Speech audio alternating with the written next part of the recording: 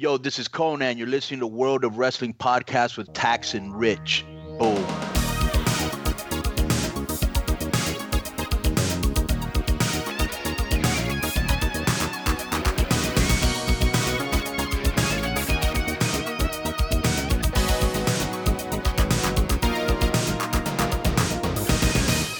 Hello everybody, welcome to the World of Wrestling podcast. My name is Rich, and as always I'm joined by my good buddy Tax Williams. We're back from our holiday / wedding / impossible to shift colds.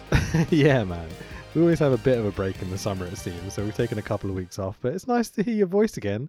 We've just been bullshitting for a little bit, and obviously for reference for people in the future, we've been in lockdown for the last however many years at this point, and so I only ever get to hear your voice occasionally, and it's nice, man. No, I said it's, as we've spoken on previous pods, I'm looking forward to when you get the date for your house sorted, because then you will finally let me take you, your daughter, and your now wife out for lunch at a fancy pub restaurant. Hell yeah.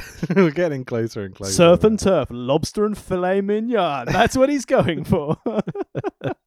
We don't do fishy stuff in this house. Lobster's a completely different level.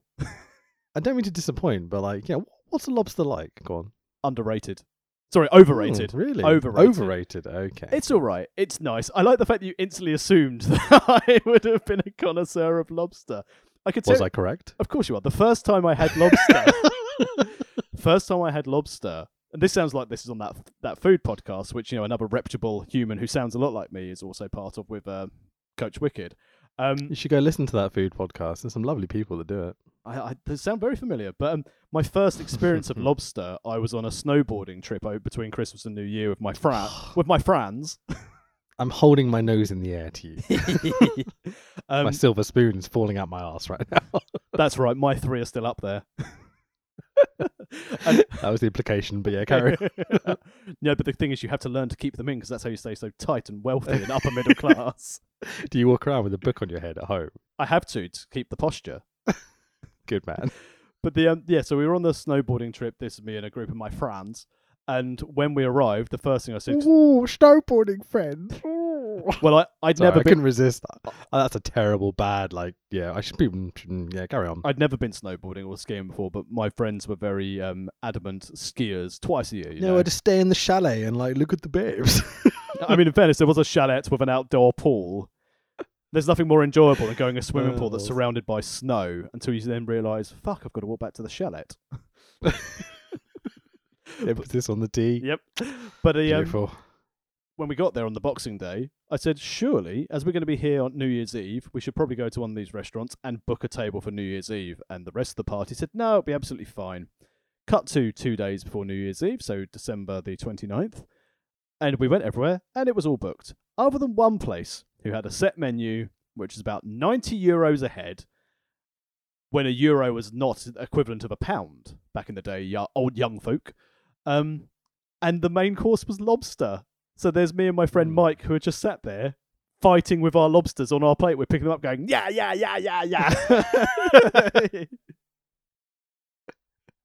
When you said fighting with your lobsters, I meant trying to break it open with a hammer or whatever. But no, you mean you were role-playing with your lobsters like they're action figures or something. Of course we were. Big Lobster Good and man, Lobby McLobberson, probably.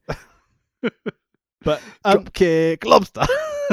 But then when we were on our... It's a shame for fame, lobster head. But then when we were on a cruise... it's getting worse. Fucking hell. And my wife had lobster. I skipped over the reference of the Boxing Day. Let's move on, shall we? And then when me and my wife were on a cruise several years ago, she was having surf and turf, which was really, really fancy, fillet steak and a lobster, where a man came over with a little hammer and broke and cracked every little bit of lobster out on her plate for her because she didn't want to do it, correctly so. Wow. I mean, more for me, because 2 days later I found out my wife was pregnant and my life was fucking ruined forever. But it's a good thing we've got this podcast. Well, you cut that story off. Where was that story going? Oh, no, just more about lobster. You asked about lobster. Oh, brilliant. Okay. So welcome to the World of Wrestling podcast. This is part 2 of our Enter the Dragon series. Daniel Bryan's run to WrestleMania 30, Triple X, sexy. I promise Enter the Brie mode. Enter the Dragon. Exactly. Oh, fuck. Fuck! Doesn't Ruined matter. it. Doesn't matter. It's fine. We're doing Raw from the 27th of Jan 2014, but we haven't spoken for a while, so I think we're just going to bullshit for a bit, and eventually we'll get onto the wrestling. But, you know, you don't come here for that. You come here for us, right, listener? Yeah, and it's nothing to do with the fact that we watched this episode maybe 2, possibly 3 weeks ago, and the memory is a little bit sketchy. It was quite a while ago. I watched a few bits. I finished work early today. If you're listening, Ollie. No, I didn't. I worked very hard. I worked all the hours. Please pay me. But I finished work a bit early today. And I skipped through a few bits of the show to kind of try and remind myself, because honestly, I was sitting here going, right, so we're doing the Run of Dragon at WrestleMania to WrestleMania 30. They did the Royal Rumble where Batista won. I couldn't remember a fucking thing that happened on this show because my memory is pretty terrible. It's not to say nothing memorable happened on this show, but we'll get to that, I guess. But I mean, I got married. You've been on a holiday. Apparently, you have something to tell me about this holiday because you did mention save it for the pod. So, how was your holiday?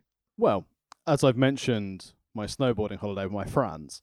I've mentioned my lovely cruise around the Nordics. I have had many lovely holidays to the Americas. I've had lovely holidays in the UK. Stop showing off, you dirty cunt, and tell the story. No, this is for context. This holiday, I'm just being mean for the laughs. It's all good. This holiday was probably the worst holiday I have ever been on. England. How dare you? Because when I went to the Isle of Wight 2 years ago, it was one of the nicest holidays I've been on. I didn't think I'd enjoy it, but I like the Isle of Wight. I think I will retire there. I went to the Isle of Wight as a kid. I ran up a hill. I ran back down the hill to see my mum and I just saw a fairy. And my brother then went home. Jokes. Got jokes all day. Yeah.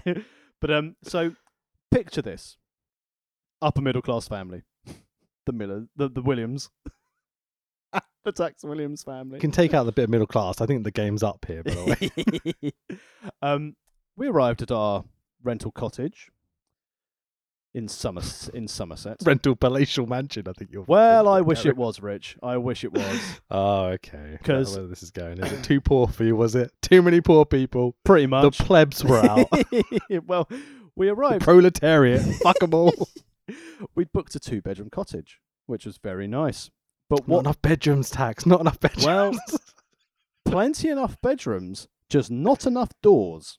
Oh, God. What do you mean? So my daughter's bedroom was on a mezzanine floor, but it was closed off by curtains, not You said by a word door. there I didn't understand. Second floor. Okay. Sorry, first floor. Stupid. Her bedroom basically did not have a door. It had curtains. So it meant me and my wife had to sit in silence till 8:30, 9 o'clock every night after I put her to bed because she would hear the terrible Freeview television in the front room. Also, her bedroom had a skylight where the blind didn't cover it, so natural light coming through at sunrise at 4:45 every morning. So awake at 4:45 every fucking morning of the holiday. The bane of every parent's life is the sun at this time of year. For fuck's sake, just go away. Let my kids sleep, please. Arrived at the holiday cottage. Yeah. There was a strong smell of damp here, but obviously it'd been raining and I'd been to Peppa Pig World on the way there. I don't know where my wife or daughter had been. Banner. Bait and switch. I love it. That was good. But that's funny. I arrived and I thought, crikey, I smell very damp. But it wasn't me. That was just BO. I didn't smell of damp. No, that was the holiday cottage that smelled of damp. Oh, goody. It's just what you want. And the night we'd arrived, obviously being poured down with rain on at Peppa Pig World. Actually, quick sidebar, Peppa Pig World. My daughter queued up to have a photograph with Peppa and George. We got to the front of the queue. Peppa fucked off for a snack. Didn't come back out, so she just had to photograph with fucking George. Fucking pigs. I'm gonna swine assholes. But yeah, we were freezing. Well, hang on. What the fuck's that about? Pepper? It's literally the world is named after this fucking pig, and it can be bothered to stick around to have a photo with your kid. Well, my kid is a cock, so it doesn't surprise me. Well, hang on. I mean, all kids are cocks basically, but it's kind of their job to please kids, right? That's the whole point of Kids World or whatever, like some generic name. you Yeah, know? and would you believe it? My daughter was not overly impressed that Pepper fucked off and then was just left with George. More That's importantly, I think fucking shit. That's traumatizing stuff, dude. That's awful. And I think what was more upsetting is that Pepper tried to walk off and George tried to go off for a snack, and George's boss turned around and went, "No, you have to stay." Wow. So, Jesus. but in fairness, Peppa Pig World, not too bad. The highlight for me was nothing to do with Peppa Pig. My daughter wanted to watch the pirate show there twice. So, I like pirates. yeah, I mean, so do I. But not in the pissing rain where there's no seating. And nice man at the holiday park told me I couldn't sit on the floor. Like 4D cinema. It's like the ocean going over your face, no? Well, maybe. But anyway, I was freezing cold, as were the rest of the team Tex Williams. We arrived at this damp-smelling cottage to realise it only had storage heaters, you know, heating for the poor. Almost in my house buying process, right? Because I'm in that process right now, lovely listener. We did look at one house and immediately only had storage heaters and no gas. And immediately I looked into what alternatives there are, because I had a house that I rented once that had storage heaters in. Yeah, fucking shits. They're the worst, aren't they? When I had a storage heater in my flat, which I referred to as the crack den because it looked so grimy and was really not becoming of me, I had to heat it up. I had to heat the place up with the oven. I was like, "Oh, it's cold. Turn the oven on." So, Nice. but anyway, so we got. Please tell me the oven was gas. No. Oh, because that would have been extra funny, but okay. Sadly not. But anyway, so back to the holiday cottage. And then the next night, so after freezing our nuts off and it was horribly cold, next night, pissing down with rain, sideways rain, and I looked up and I was like, "Oh, the roof is leaking." Next morning, glorious sunshine. I was like, "Oh, that makes a change." Went out, did something, came back. I'll just make this jam sandwich for Harriet. Really hot sunny day. Unsurprisingly, the house is now really hot. Open the jam jar. What the fuck's this? Loads of ants have just appeared out of nowhere. There's an ant infestation in this cottage. So Are you kidding? I messaged Jeez. the cottage owners who are on site because they basically got their big land and they've got individual cottages and hovels, well, the one we were in. And they messaged back saying, "Oh, we'll come and sort the ants out tomorrow. We know about the rain. We just haven't got round to fixing it. So don't fucking rent out the cottage then." What kind of fucking response is that? Oh, I'll deal with the ants while you're on holiday. 24 hours? By the way, we know there's a leak in the roof. We didn't fucking fix it or tell you. But it's okay. We will. Promise. But Fuck. on a positive, their internet was fucking brilliant. Super fast, really good. Downloaded all my Warhammer games through Steam that I haven't been bothered to download at home because my internet's really slow. Nice. Good use of time. And also got to watch Eurovision while I was there. So everyone loves the Eurovision Song Contest. I enjoyed that immensely, as we tweeted openly about. Yeah. Da da da da da da da da CZW. I do like the fact that CZW, and then also the really angry Ukrainian lady who dressed up as a peacock. Oh, that was one of my favourites. It's great. I don't remember. I remember the German one. That was really funny. And it was like, "I may be gay, but you can beat me up. I'm happy. I don't feel hate." And you're like, what? These lyrics are very strange. Fuck. I always loved Eurovision when I was younger, and I used to put on like subtitles on teletext. Well, it would have been CFAX. It was on BBC. And when I realised I enjoyed it, I think it was the Danish entry. And we're talking about maybe 1996, 1997. And then the man was dancing erotically with a lady, and the translation was singing about injecting her with his rivers of caramel and honey. Gunge all over the place. He's gunging everywhere off the Eurovision stage. But in fairness, there were some nice highlights on the day. Went to Western Supermare, so that was nice. And also, to really add to this before we go into the pod, so we needed, as we've got young child, we needed to stop somewhere on the way home from driving from Somerset back to Tex Williams' palatial mansion. Whiskey factory, I'm assuming at this point. Well, I don't drink. So. Oh yeah, you don't, do you? Did your missus drink? Yeah, but not whiskey. Okay, fair enough. So that's what we do when we're on holiday. So on the way back, we're like, "Where's a stopping point?" And my wife said, "Ah, look, here's a location." And I was like, "Interesting, but we have to join up to be members to go here." And I was like, "Don't worry, I'll sort this out. I've got club card vouchers." So I signed up for the membership of this establishment, which Cheap and posh, listeners. well, you'll find out why in a second. So obviously, I've got Go my on. membership, and I read through the instructions. And if you attend any of these venues as a member of this place, I'll reveal in a second, you can take a family guest with you and a family and a child, and they don't pay any extra. So I didn't need to pay for 3 memberships; it was just mine. Nice. So we were driving back down round to the M25 into the location, because I had to park in the car park, as I am now a member of the Royal Horticultural Society. Hey, look at you. And as we stopped at RHS Risley on the way home, I have never felt so out of place in my life before. Did you bring a boater, maybe? that would help. That would have helped, as opposed to sitting there in the Cardinal Sin. I was wearing my own my own merch. So I was wearing a Tex Williams t-shirt, shorts, tattoos out, an ECW trucker cap. Oh, nice. Well, you say this, right? But if you're in a posh crowd, they're a bit Brexity usually, right? And your t-shirt has lots of pound signs on it. I occasionally worry about wearing your t-shirt because it has pound signs on it, and people think I'm going to be some Brexiteer or something. You know? Can you imagine that as a gimmick for Tex Williams if he ever returns? Brexit means Brexit, strong and stable.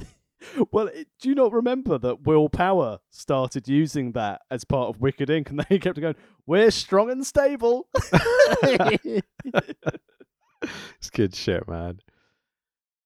I mean, so excuse me. Before we go into the pod, should we actually talk about what's been happening in wrestling? AEW's good, isn't it? Yeah.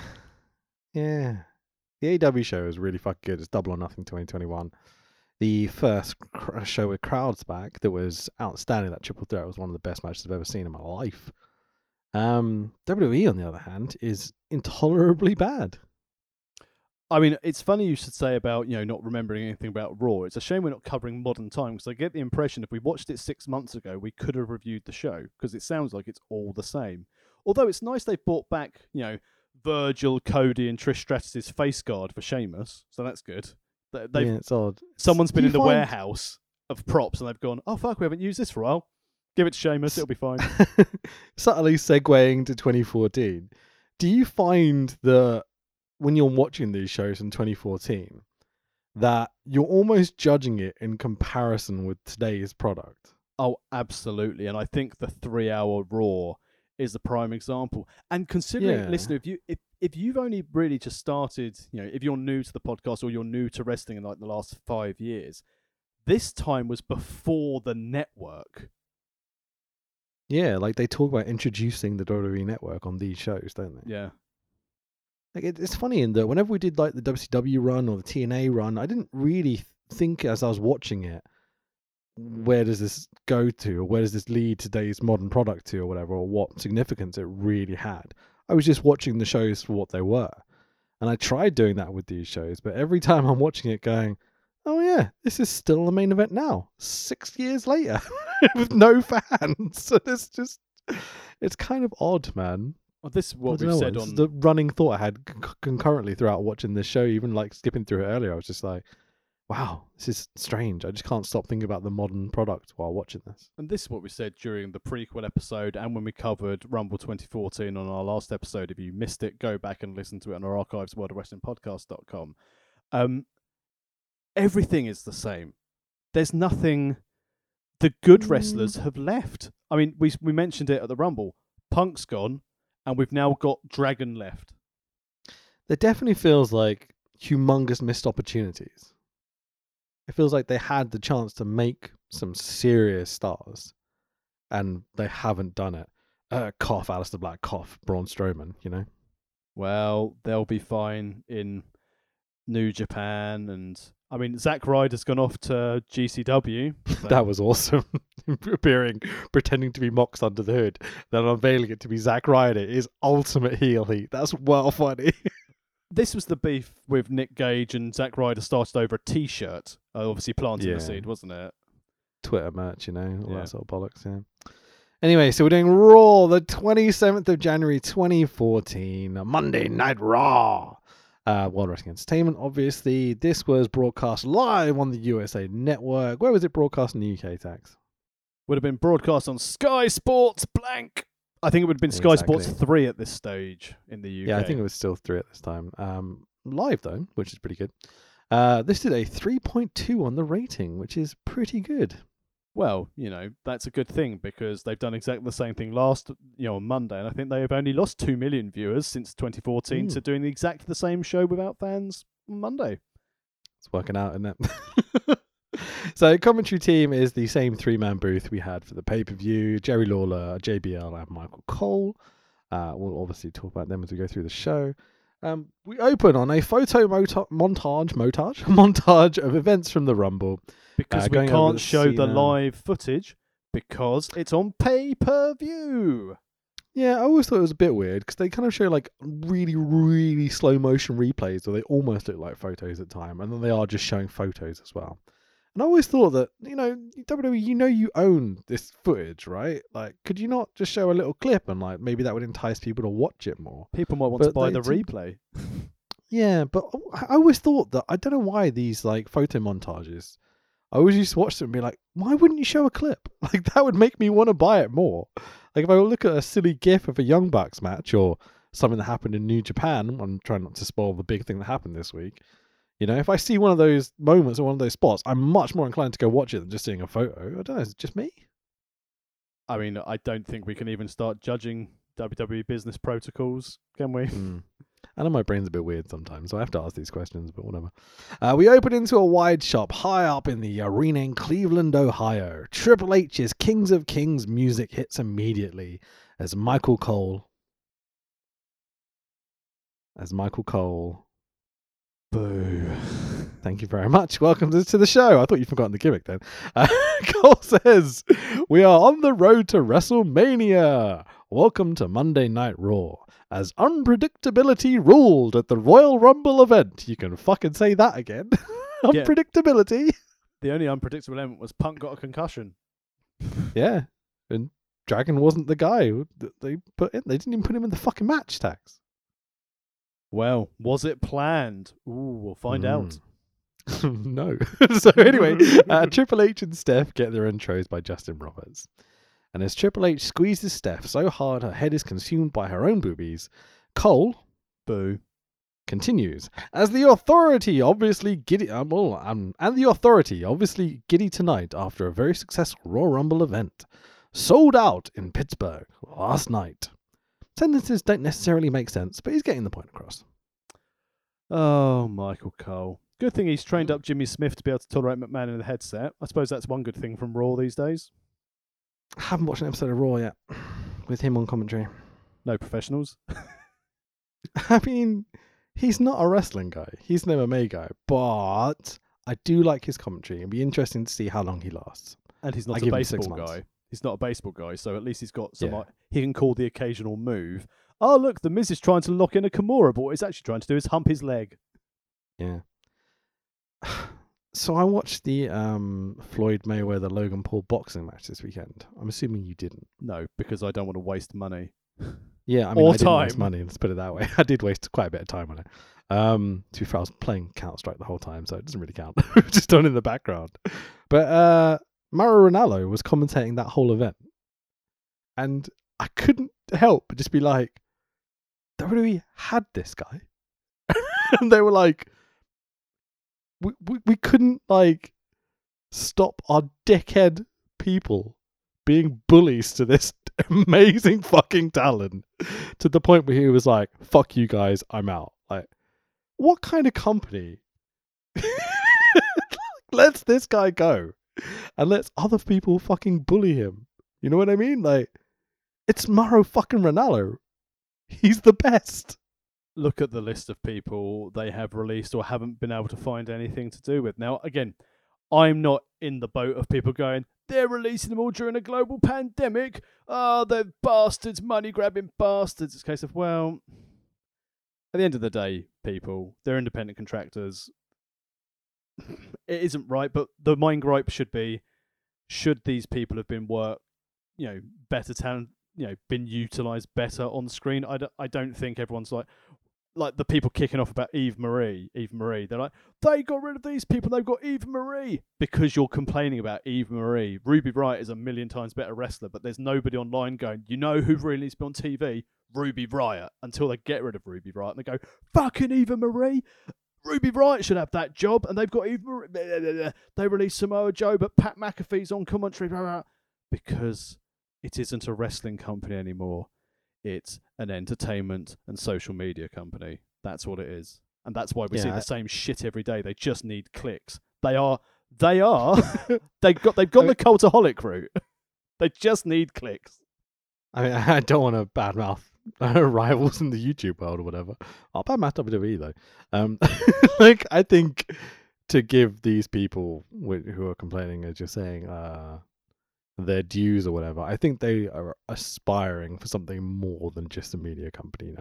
I think they hope that WWE will eventually become a really good wrestling company. I think they're barking up the wrong tree at this point. I think it's a lost cause. Isn't it interesting? Like WCW in 2000, Everyone went for years complaining and saying all the guys from ROH who are fantastic wrestlers should be in WWE. And the interesting thing we've got now is the quality of in-ring action in WWE is probably the best it's ever been, but there's no stories because creative is shit. Wrestlers don't have the balls in a pandemic to turn around and go, no, this is shit. And that's, everyone will blame creative and they'll blame Vince McMahon, and that's fine. But I guarantee you, during the Attitude Era, would you see Steve Austin? I mean, he didn't. He fucking picked up his ball and left if he didn't like creative. Can you imagine someone like Humberto Carrillo turn around and go to Vince McMahon, actually, Vince, this is a really shit idea? Because he's like, thank you for my paycheck, Mr. McMahon. Thank you very much. Thank you very much. Yeah, I guess so, man. Yeah, it's just weird times. Like, I wish their creative was better and we could have more competition. And I think they've buried themselves, if I'm totally honest. I think they had opportunity to do stuff. Like, look at these 2014 shows. If they'd have tried to make CM Punk a star, if they'd really made Daniel Bryan a star and really, really stuck with it, and then I think they could have done it. And then it feels like they tried to at later dates and stuff, especially with Dragon. But I feel like they missed their opportunities so often. Like, who can't make Braun Strowman a star? Look at the guy. I wonder still with Braun Strowman. You remember back to Great Balls of Fire when Lesnar was like, calm the fuck down, and then laid into Braun Strowman. I wonder if that was the turning point. And when Lesnar, would you have ever told Brody to calm down? Would you ever tell Stan Hansen to calm down? What about Stone Cold Steve Austin? You know what I mean? Like, it seems so stupid that would be the thing that stops you. I think this company's become so petty, Well, that's the problem. It is petty. And then what are we going to do to get Braun? Rocky, could you not be mean to Billy Gunn, please? Like, what?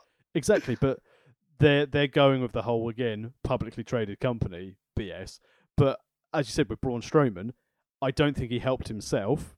I think what always happened with Braun, when he negotiated his new contract, because he knew his worth, he got his money, but then they were like, okay, we'll give you your money because you've actually understood the value of you, but we are going to kill your value right now, sort of thing. Yeah.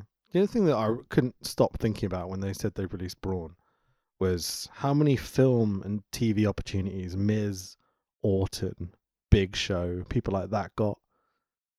When you look at a guy like Braun and you hear him talk out of character and you're like, dude, this guy is obviously a movie star. He could be Andre Princess Bride, and so many opportunities missed. It feels such a shame. And honestly, if I was him, I'd go straight to Hollywood because he will find roles. Yeah. Easy. Massive, high-paid roles. You've mentioned this before on the pod as well about sort of his crossover commercial appeal, because he's a very personable chap. He's got a wonderful life story to follow on. And, especially the year he main evented WrestleMania 36 against Goldberg, because Roman was like, I'm not fucking coming to work. And yeah. Well, rightfully so, to be honest. But... And Braun wasn't even on the card that year. Yeah.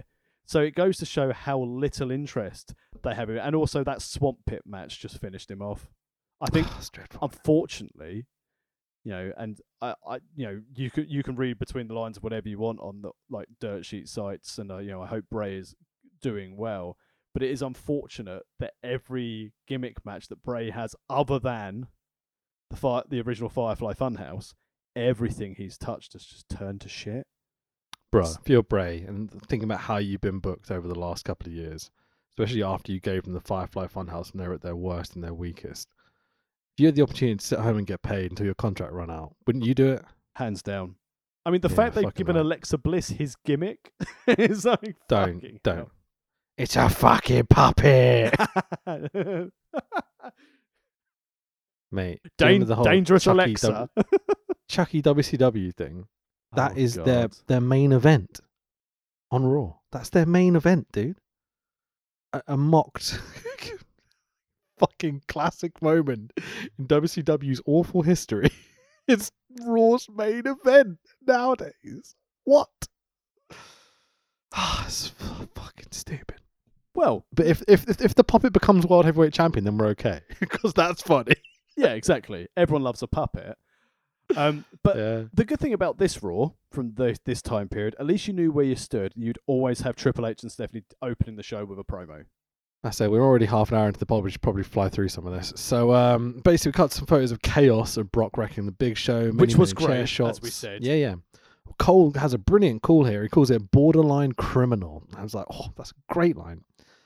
Tons of signs in the crowd, way more than I remembered there being in 2014. This felt like an Attitude Era show almost. To start with, at least. Yeah, I keep seeing the picture of Daniel Bryan walking down in SmackDown where someone held a sign up and said, "Yeah, this sign wasted paper." That's pretty good. Excuse me, got a bit of a frog in my throat. Hold on. Shouldn't be eating Yeah. frogs. Yeah, true. I'm not cutting it either. So Seth starts to talk, but the crowd interrupt her immediately with yes chants. And Dragon is super over, obviously, because of the Royal Rumble last night. And, he's a fucking star. Steph plays it off like their chants for them. It's really funny. Because she says, yes, it was one of the most satisfying Royal Rumbles in history. Yeah, Steph is brilliant here. Triple H, not so much. He's just kind of doing a baby voice and mocking the fans. Oh, didn't everybody get what they wanted? Buh, buh, buh, buh, buh. I'm like, come on, dude, you're better than this. Steph is hilarious, though. Steph on the mic is out. I mean, the apple doesn't fall far from the tree. And then Shane rolled away, obviously. Because Steph is outstanding. She is. Yeah, she's great. And you can see why she's heir to the throne, and she is Vince's daughter. Just on being able to have that skill and play up that horrible arsehole character, she's top draw. Triple H puts over Orton beating Cena, Lesnar destroying Show, Davey Drax the Destroyer winning the Rumble. Steph tells us there is one more stop on the way to Mania. The Elimination Chamber. Ooh. WWE's ability to tell you what's coming up weeks in advance and their production in general is undoubtedly the best in the industry for many, many, many, many years. Massive complaint I always had with TNA and WCW and any other companies that came along is they would never do this. And we're like, well, literally the day after the Royal Rumble, we're already telling you what's coming up. Really, really great. But when we announce that Orton is going to have to defend the title in the Elimination Chamber, who comes out? Da, da, da, da, da, da, da, da, da. Dragon The walks Olympics. ring. Our hero of the story. Different song, by the way, but okay. That was the whole idea of the joke. It was an attempted Friends joke. Oh, okay. Don't watch Friends, man. I'm better than that. JBL tells us he always wanted wings, but you don't always get what you want. And Cole responds by going, go to a restaurant. Do you get it? Because in America, you can order chicken wings at a restaurant. Ha! Do you get it? Because one of them's fire, one of them's chicken wings. Do you get it? Dragon cuts a sarcastic promo shitting on Triple H and Steph. Puts over his awesome match. Triple H shits on it. Oh, you had a good little effort. His promo here is awful, but Dragon's pretty good. Dragon addresses the fact that he wasn't in the Rumble match and listened to the people. They wanted it too. First mention of the yes movement on the pod here, Tax. It is. And as you said, Triple H's promo here was just to not make it seem like a good segment. I get the impression, genuinely, like Triple H is doing this very half-assed promo. I just think he was trying to kill the segment to try and get bad reviews. So the opening segment, the reviewers go, oh, the opening segment with Triple H, Stephanie, and Daniel Bryan was really bad. So they didn't, to try and take some of the steam off him. I wonder if that's part of the reason he was this bad, because Triple H is a very, very good promo. This was not it. Yeah, it genuinely feels like Triple H had a plan that was going to be Orton and Batista in the main event of WrestleMania. Dragons got so over, there's no denying it. And either Vince or Steph or whoever is backstage is gone, we should really do this instead. And Trips has gone, fine. And so he's cutting these promos where, again, it does feel like he's trying to shit on everything. He's just trying to kill it dead, as you say. But Steph comes back, and at this stage with like the classic heel mentality of thinking they'd, I know obviously they were saying it to keep him out of the Rumble, but saying that the story to do it right. So Steph goes on to essentially say that, you know, Dragon's been through a lot lately and didn't want to put him in jeopardy. So they didn't want to put him in 2 matches in one night. And it's like, oh, it's so dastardly to be like, well, we have been putting you in like quadruple threat matches. Maybe we should have given you the night off because we care. And it's like, oh, Stephanie, you evil witch. She even drops a best for business line here as well. Yes. And I'm like, oh, Steph, you're really good. Like, better than I remembered. Dragon just relentlessly hits them with logic while the heels bullshit. It's like Pro Wrestling 101. It's really, really good. It just, and again, throwback to what they've had. Sore. I'll get over it, I promise. I'm sorry if I'm coughing a little bit for the first little bit. I haven't done a pod in a while. I think I've forgotten how. But it's the throwback that Dragon made in these matches. Like, I've wrestled handicap matches against the Shield and the Wyatts, and now you give me a night off. It's a throwback to stories, which almost gives it like long-term storytelling logic. They've abused Daniel Bryan, and even at the time when he's in these matches with the Wyatts and with the Shield, it's because that's who you're believing he's feuding with, and now they've nicely turned it into a logical-ish. No, I'm going to say, yeah, they've turned it into a logical move to say, well, look, you've been putting me in these matches, not because it was my feud. You, as the authority of this show, have been booking me in these, putting me in these difficult situations. So, really clever, really good. Dragon goes, did you come to see Randy Orton? And the crowd go, no. Did you come to see Triple H? And the crowd go, no. Daniel Bryan. It's really good, man. So funny. I love the way Steph winds up the crowd as they start chanting as well. And she's really into it. It's really good as well because the same number of people turned up to that Raw show is the same number of people who turned up to the Thunderdome to see Randy Orton. Yeah. So basically Daniel Bryan and Triple H get in a staring contest. Triple H goes, it's not just us in this ring. Looks like you've got company. Dum dum dum dum dum. Shitty hack, inbred elephant leopard dicks. So here come the Shield. The hounds of justice. Yeah, sure. So, you know, Seth tries to jump in. Dragon fights him off with a chair. Mox tries to jump in, gets fought off with a chair. But wait, Roman gets him. It's okay. Mark. Dean Ambrose. I couldn't remember his name because I don't care. Did you not notice where the stop was there? Because I was like, oh, fuck. Dean. Yeah, I couldn't think of what his name was. Yeah, sure. Oh, you did it as well. I see. Okay. But it's okay. It's a shame for fame. Lobster head. I miss this music so much. Oh, so good. It was so over. I'm like, I understand why they changed it. That's because there were 2 men in lines. 2 men in lines. Yeah, absolutely. Sheamus in for the save, but gets beat down by the Shield. So Dragon and Sheamus are getting beaten up by the Shield. But yabba-dee, here comes John Cena. And the three of them, because they've now got Cena, managed to get the better of the Shield. You know, it's okay. Babyfaces chuck the Shield out. Hot fun. It's fun. Hot start. Establishes heel face. Upcoming stories. I really loved it. Thought it was a great opening segment. And, you know, sending John Cena out there to detract away from Daniel Bryan, because then you just get the Cena sucks, let's go Cena chance to try and drown out the yes chance. But also establishing Daniel Bryan in that main event level with John Cena and Lobsterhead. Yeah, this is Cleveland, so they're WWE fans, but they're not the trying not to use the word smart or educated in a negative way. What else can I say, Dax? They're more interested in LeBron James. There you go. They're More interested in what? Sorry? They're more interested in LeBron James. He was at the Cleveland Cavaliers at some point, was he not? He was. Sports. So the first match of the night. Oh, yeah. They're going to have a 6-man tag later between the people that are here and blah, blah, blah, blah. The winning team will be entered into the chamber match. All 3 of them.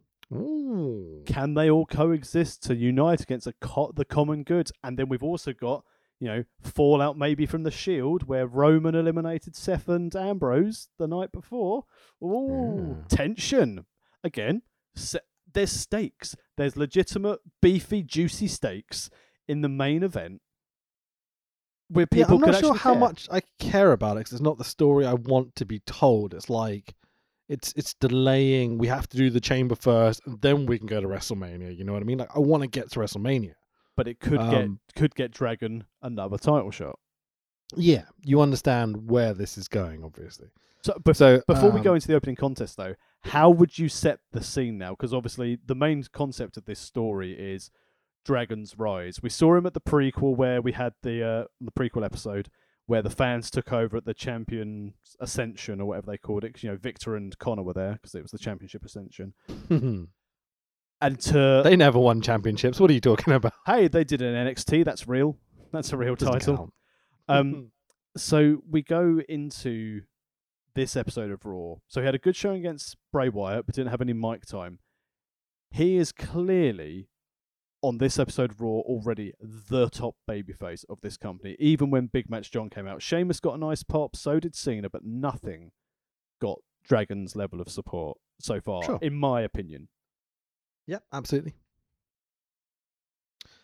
I don't know what else to say. Dragon's the guy here. He's the focus of the story, or should be. And I was very pleased to see that when Triple H and Steph came out and started cutting their heel shtick or whatever, it was Dragon that was the first person to come out to confront them. They've straight away addressed the issue from last night. They've not just tried to ignore it and they didn't just bring out Batista and have him go to Triple H and be like, I choose Orton or something stupid like that. You know what I mean? Also, they didn't do what they would normally do. We're going to address Daniel Bryan later in the night, so stick around and watch it. It was, for a Raw episode, I'd say quite a hot start. Yeah, absolutely. So, jumping into our first match of the night, we have Rey Mysterio and Sin Cara, what a team, versus the Real Americans, or the really racist Americans, with Antonio Cesaro and Jack Swagger, with casual racist Seb Coulter. So, Rey and Cara Unico already in the ring, wearing the matching red and gold. I thought they looked quite cute. Everyone loves the Luchador team, but the good thing is, with Sin Cara wearing a mask, was it Kalisto? Was it Hunico? Was it Cara Unico? Yeah. Well, I was just throwing out. It could be any Luchador with Rey, and it was nice to see Rey with 2 eyes, so that's good. Yeah, absolutely. Cesaro carrying the sign out tonight in all caps, so shouting, says, "Wanted, 2 masked men speaking a foreign language." Oh, funny. Casual racist Seb Coulter has a mic. He goes, well, look what El Gato dragged in. I'm like, cake?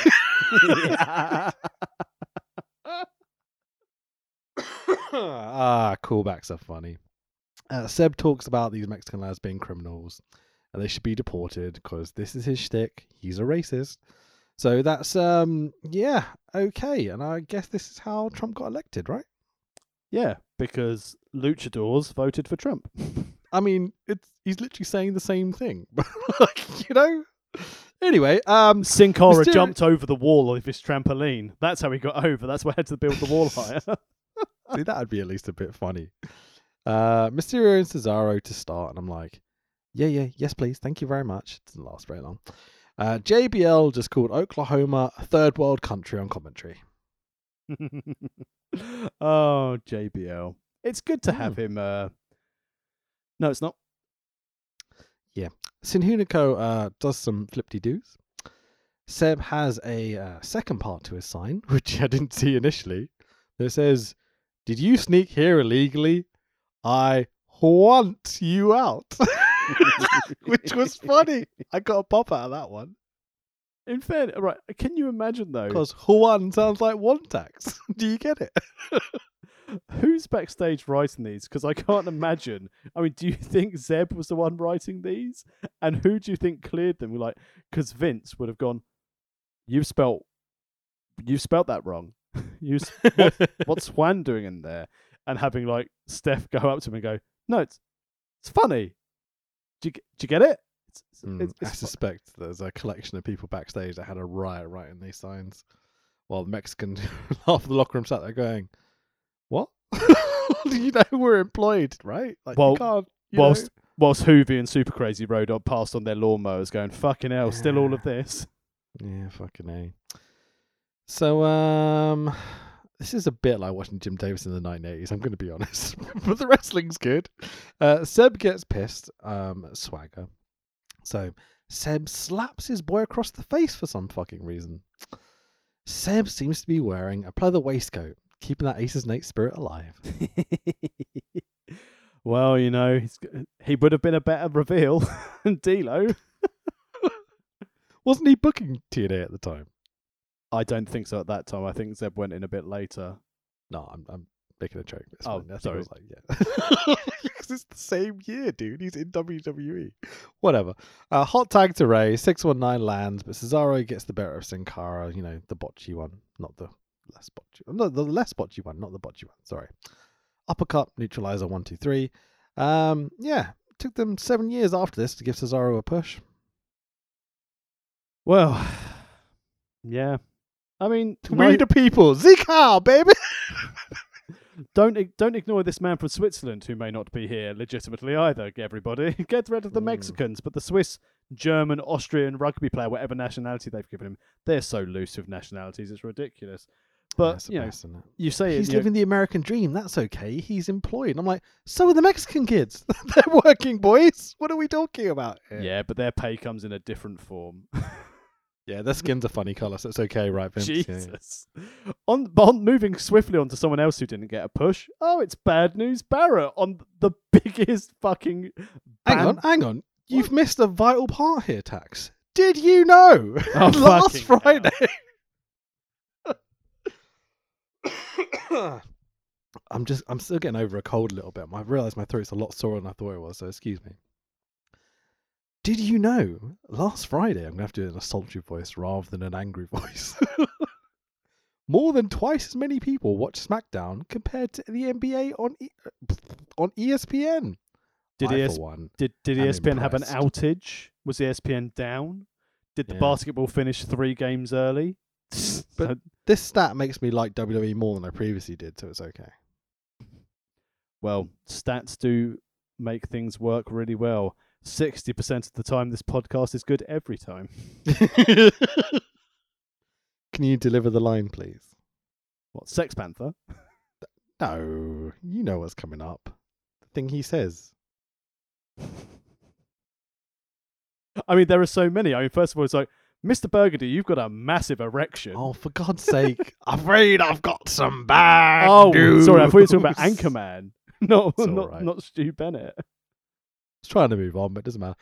Barrett, on his tower podium of awesomeness, bangs his gavel endlessly. Gunge all over the shop. It was a gimmick that he got over, where essentially they were like, just put this guy who's seen... No pop. I worked hard on that line. No pop, motherfucker. He banged his gavel. Gunged all over the place. I think sounds like wanking. I mean, I was too busy being hard from your sultry voice, so I didn't want to bang my gavel too much. No, I'm disappointed. I worked hard on that one. I hate you now. So Barrett tells us he's got some bad news, and that news is that Miz and Dolph are going to be wrestling later. And I'm like, factual. Yeah. He rips on Cleveland, where both Miz and Dolph are from. They're going to be having a match. It's like the Battle of bloody Cleveland or whatever. Barrett bangs away at his gavel. Gunges everywhere. Come on! To finish his promo. Great stuff. Oh, fucking hell. Then we get a nice promo for the Monday Night Wars thing on the network. Stop skipping over my funny shit. I hope it's better than the gavel line.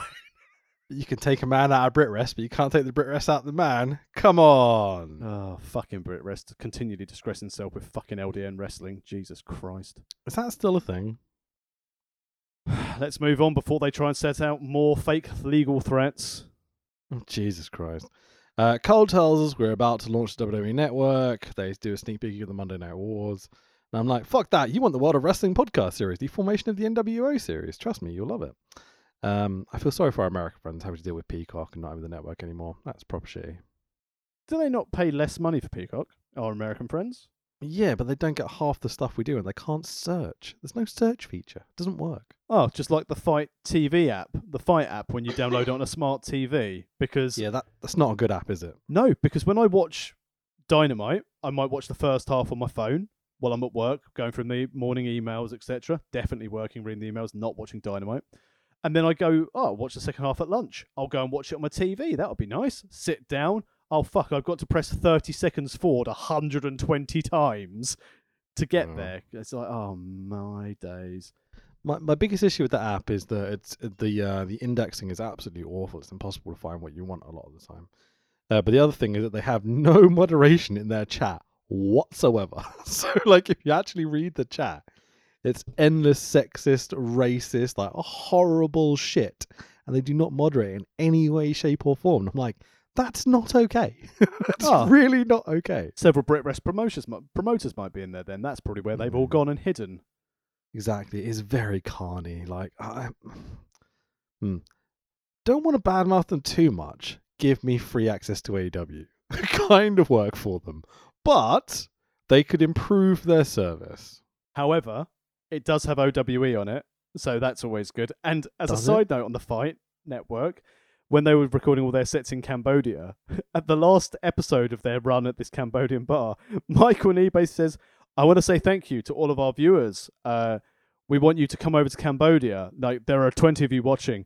I'd like you to all come over to Cambodia. I'll pay for you. I can't pay for your flight, but I'll pay for your accommodation, your beers, your food while you're here, as a thank you to you for the Sean McMahon debacle. And it's a bit like, I love the fact that OWE are brutally honest and Michael Nee, Torito, it's brutally honest. It's like, we're on Fight. How many people are watching your product? Oh, about 20 people. It's good stuff.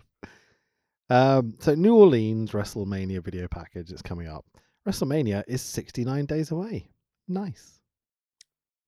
Suck it. R-Truth versus Fandango with Summer Rae is up next. Xavier Woods on commentary. He goes, he's R-Truth's buddy on commentary. I think that's how Cole introduces him. I'm like, storytelling. Well done, Cole. You're just the best at it, aren't you? We have just come back off the, Woods has been taking Brodus Clay's entrance music, Dance of the Funkadactyls, and Truth has been saving him. Because why would R-Truth save Xavier Woods, Vince McMahon? Because they're friends. Why are they friends? They're Nothing else is the same. Nothing else. No other reason. But Woods was complaining on commentary about not being in the Rumble. I thought that was quite an interesting thing that, Woods, supposed to be a babyface, complaining. That's quite a heel thing to do. Gonna be honest, didn't even notice that because I was way too distracted by NXT's Emma is at ringside with a sign that we're apparently not allowed to read. Emma is doing her pointy hand dance thing. It is barely acknowledged by commentary, or indeed the wrestlers or fans. What the hell is this? Cole does say, oh, there's Emma from NXT again, dancing. Back to the match. How are you? It's so weird, isn't it? Like, why call her up if you're just going to stick her in the crowd and do nothing with her in any way, shape, or form? See every other NXT call-up. Well, okay. Commentary quiz Woods on him studying for his degree. Woods tells us he's going to teach autistic kids. I'm like, okay. I honestly forgot there was a match going on. I then got a text, which I responded to. R-Truth does a flatliner. And that was it. Who better than Canyon Tax? Who better? Nobody. Oh, Little Jimmy. 1, 2, 3. The winner is R-Truth, apparently. And we all move on. Randy Orton walks backstage because WCW 2001. At least he is showing off the belts. Well, don't worry, everybody, because everyone's favourite Divas title video holder, Brad Maddox, is here. He likes to show off belts too. It's interesting that it's been Woods then Maddox. So yeah, that's going well. Yeah, absolutely. So Brad Maddox is in the ring. Or The true after he got fired, Mad Braddocks is what he renamed himself on the Indies. Nice. Oh, well done, Brad. So he's in the ring, the true rated R superstar. I stole that line from Blampied. Because he had sex on camera with Brad a lady. Maddox is apparently the Raw GM. I'm like, what the fuck? We're 3 weeks in. Didn't know this. Because Vince McMahon high-fived and went, yes, I'd do it if I was allowed to. Linda won't let me. You're going to be the GM of Raw. Where did this come from? Why is he the Raw GM? Well, remember he screwed CM Punk with the low blow. Him too, eh? Yeah. Couldn't resist. Right in the low blow area. And then he nailed Paige in the breadbasket. Jesus. He wasn't there. And Would have been funny. And I was that guy who stabbed John Cena in the club in that Carlito storyline. Wasn't that Jesus? Back in the day? You reference this a lot. I barely remember that. That's because it didn't last long. But the whole idea was Cena was off to record his first movie and someone stabbed John Cena in a club and it was probably Nikki Bella's husband. But it was probably... Sure it was stabbing? Yeah, Cena got stabbed. I have to rewatch this at some point. Maybe next storyline, eh? Can you imagine? Stabbing of John Cena. That's a headline. That'll get clicks. That's the industry we're in now. So Orton out. Cole and JBL pushing the Wyatts interfering, helping Orton retain versus Cena angle, which is fair enough. That's what happened at the Rumble. Randy grabs the mic and goes, "The champ is here." Orton reads his script like a good boy, a snake boy. Somebody give the sound guy a heads up to mute the crowd, because here comes Batista. There's a really good joke about dick sizes and Orton being a dick here, but I'm too tired to work out. Orton's a dick. There you go. There's your joke. Job done. Big Davey does his little promo. Generic, I'm back to win. Generic, I'm going to win this. Generic, nothing will change. Blah, blah, blah, blah, blah. But Brock's music hits. And I'm like, what? I have a quick question. Yes. Who's got the better theme tune? Brock Lesnar or Dave Batista? Brock Lesnar. Batista's only got a good theme song because they showed Woods at Mania mimicking his entrance, and he's got pyro. Brock Lesnar, every time his music hits, because it's been the same theme song throughout his whole career, it gets people up, it gets people electric, they know what's going to happen, whereas Big Dave... Mana, mana, everyone loves saliva, mana, mana, no they don't. But Batista has a machine gun. So does Machine Gun Kelly, but he doesn't use it. No, he doesn't have a machine gun. What are you talking about? It's in his name. That's false advertising. If it was a gun called Kelly, it would be fine. But it's just a man who can't rap for shit. Yeah. I mean, you know, he did all right in the girlfriend department, though. So, no idea who his girlfriend is.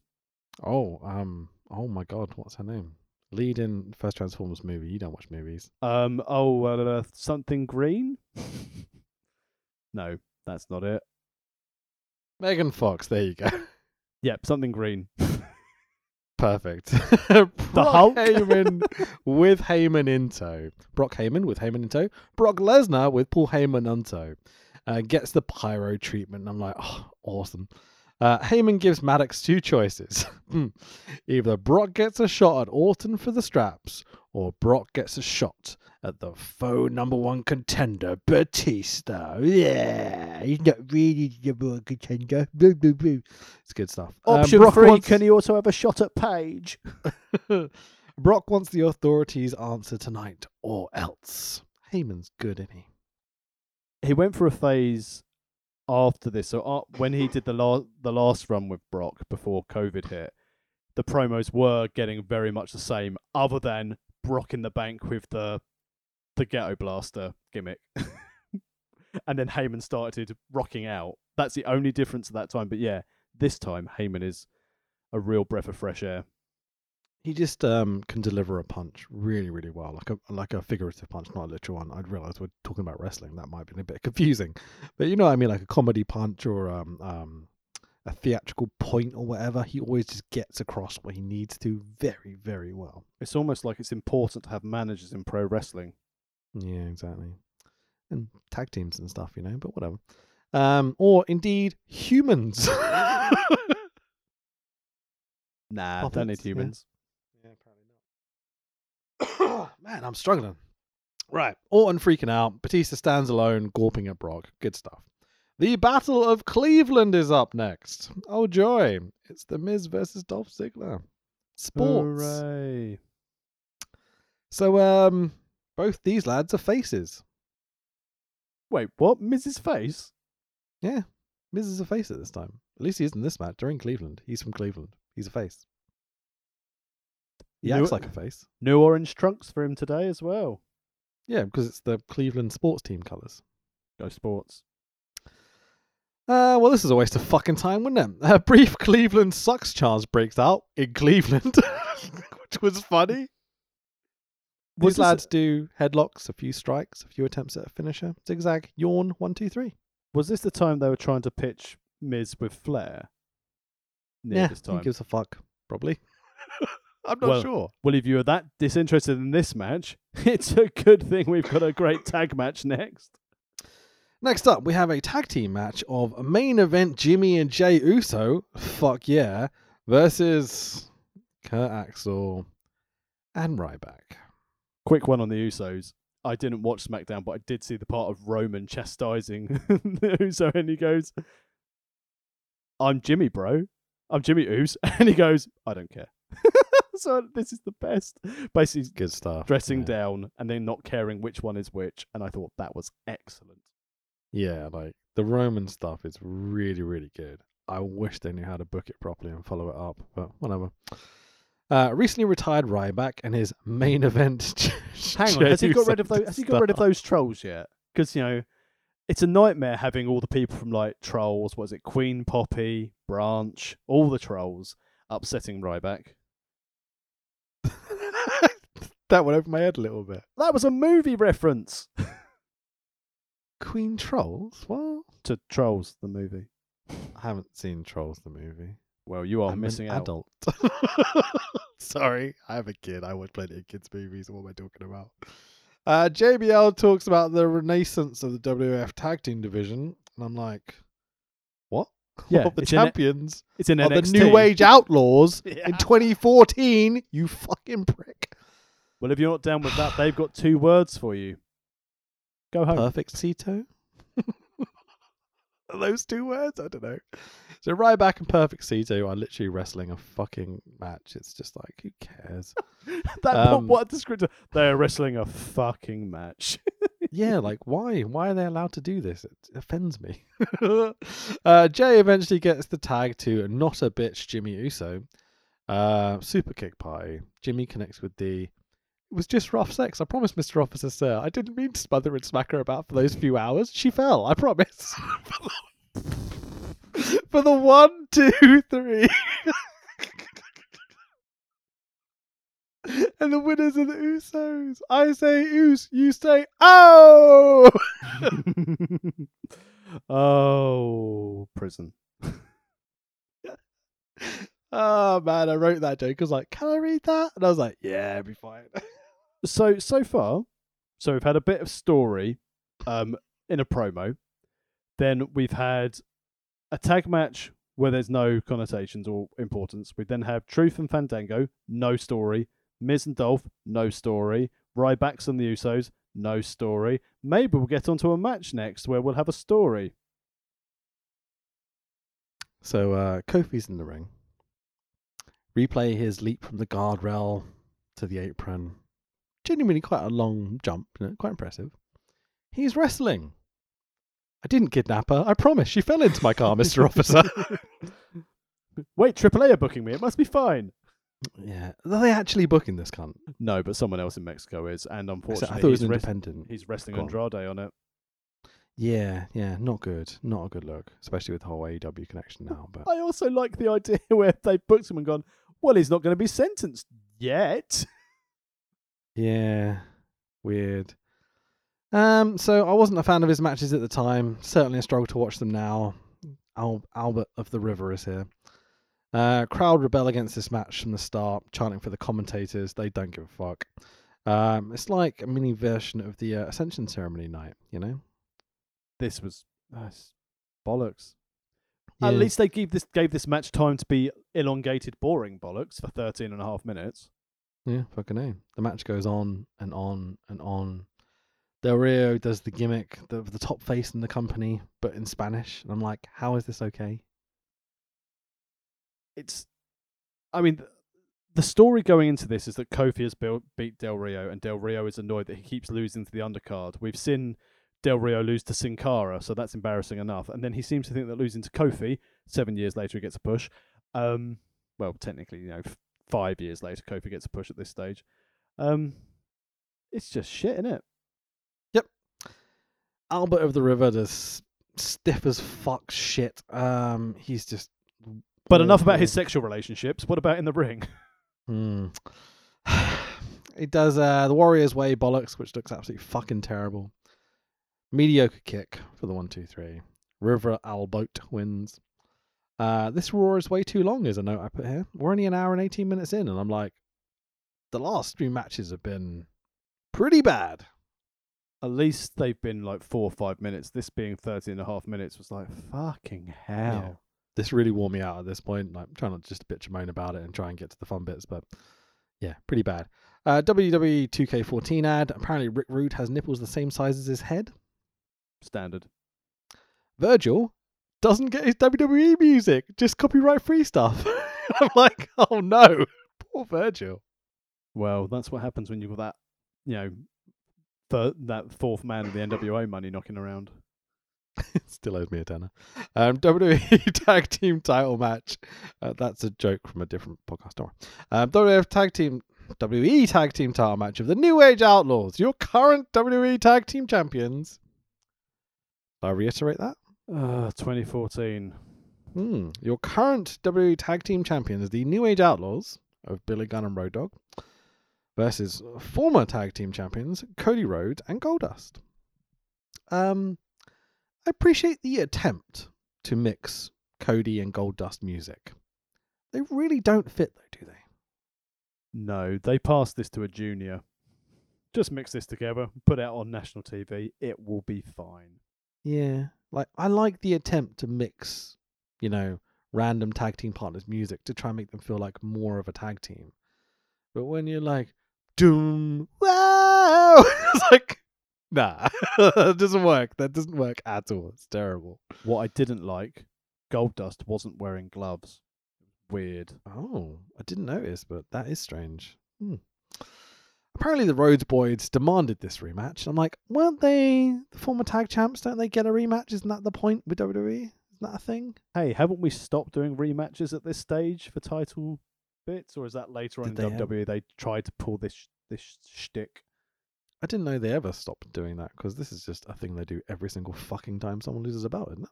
Oh, wasn't that the thing they said when they went, like the McMahons all came out and said, we're listening to you, we know you're not happy, we're not going to have any more title match. Tra-la-la-la-la-la-la-la. They're just taking the piss whenever they do those segments. They've done that so many times. They come out and be like, oh, we're going to start doing this, we're going to start doing that, or whatever. And you're just like, no, dude, you do it for like a week or two, and then you just go straight back to what you were doing previously. It's bullshit. This match is shit. Goldust looks like a sad Goldust. He's back into the realms when he turned into like head shrinker Goldust and started wearing like the fake cone tits. Yeah. And the BDSM Goldust after the original Goldust departed the character run. What I like to call drug heavy Goldust.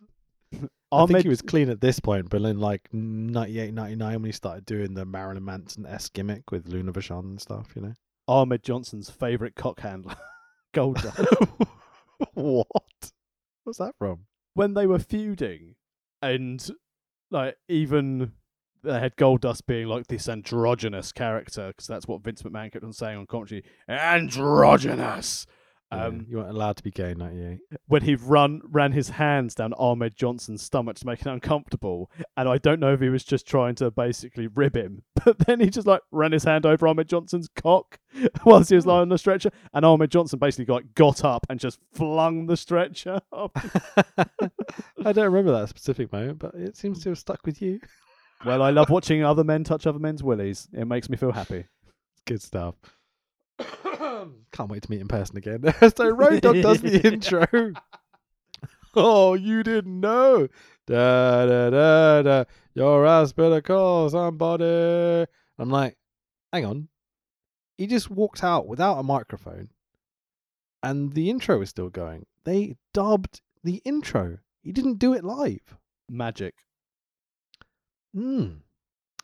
Your current tag team champions can't even do their own fucking shtick anymore. I'm like, what? They can't have Road Dogg getting gassed doing his entrance when he's got a match to do. Unbelievable, man. So Road Dogg and Billy Gunn do the Jesus-friendly version of the Old Age Outlaw stuff.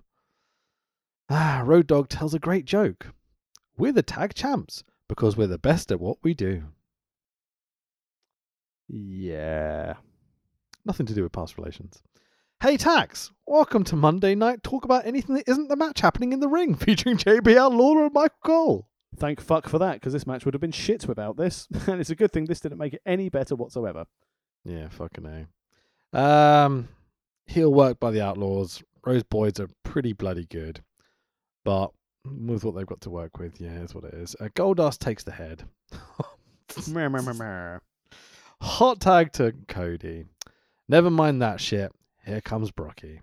Here comes the pain. Here comes the pain. F5s to the Road Boys. Schmoz. Heyman promo. Steph and Hunter chose option number 3. Brock versus no one. So Brock smash.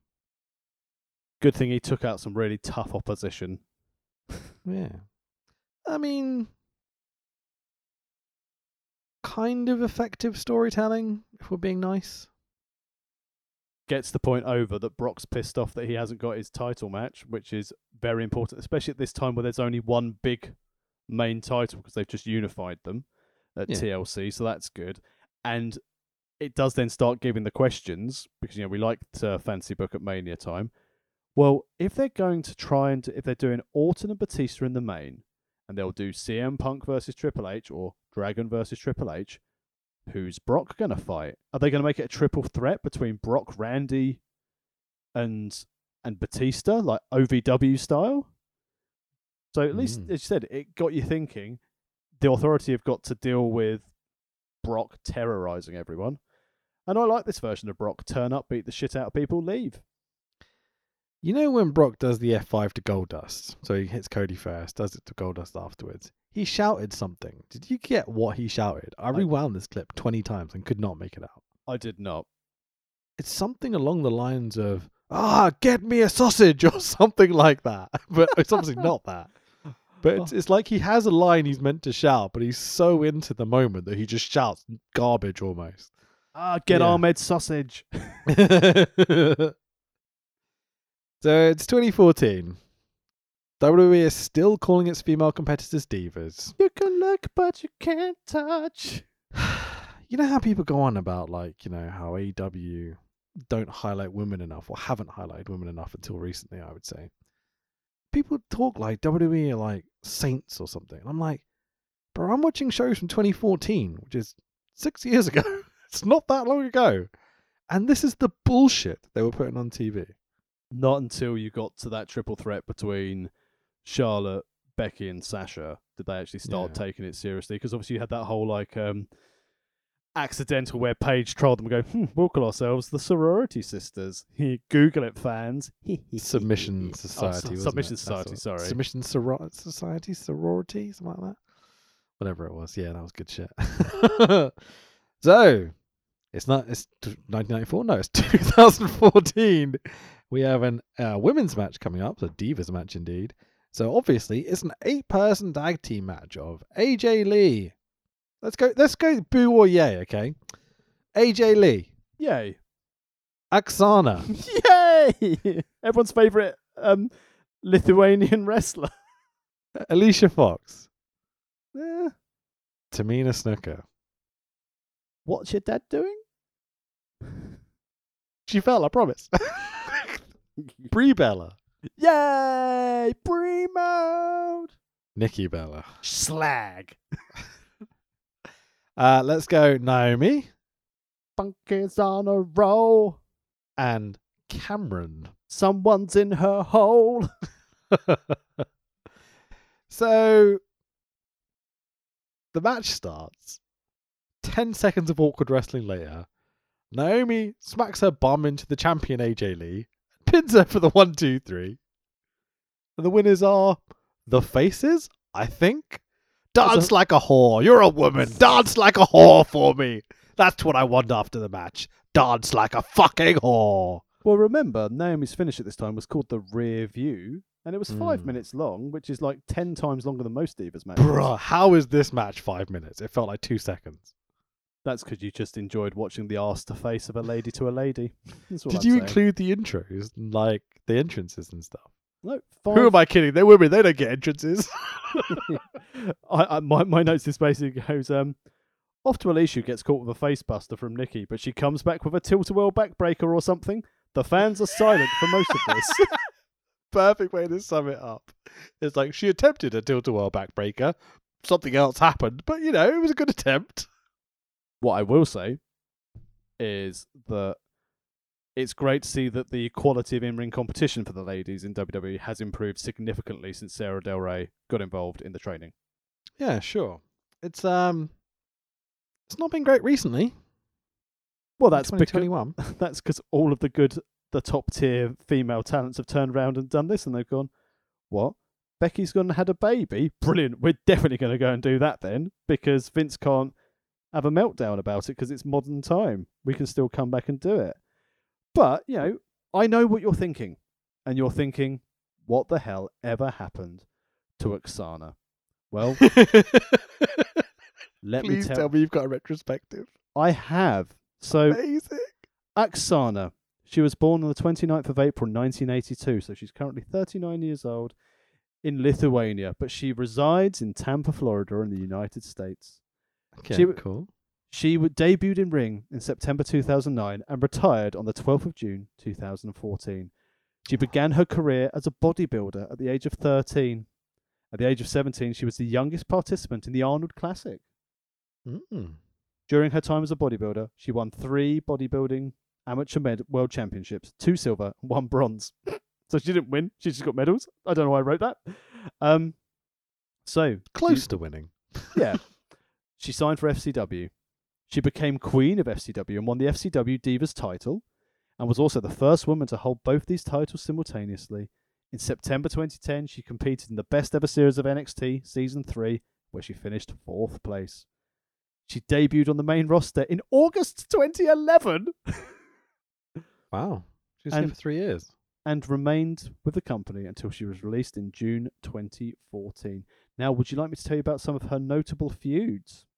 Oh, please do. This is why I'm here for a podcast. Well, she debuted on Raw on the 31st of October, Halloween, and competed in her first match, a Divas Halloween Costume Battle Royal. But she was eliminated. She won her first singles match 4 months later against Natalya. In April, she won a match. I'm surprised, honestly. Oh, well, don't worry, because this is little, people probably won't remember this. So another 3 months passed after she beat Natalya. In April of 2012, she began a storyline relationship with Tony Cesaro. I remember that. Which made her a heel. I do remember. Tony and Axie lost a mixed tag match to the Great Khali and Layla. At SummerSlam, she was at ringside when Cesaro won the US belt.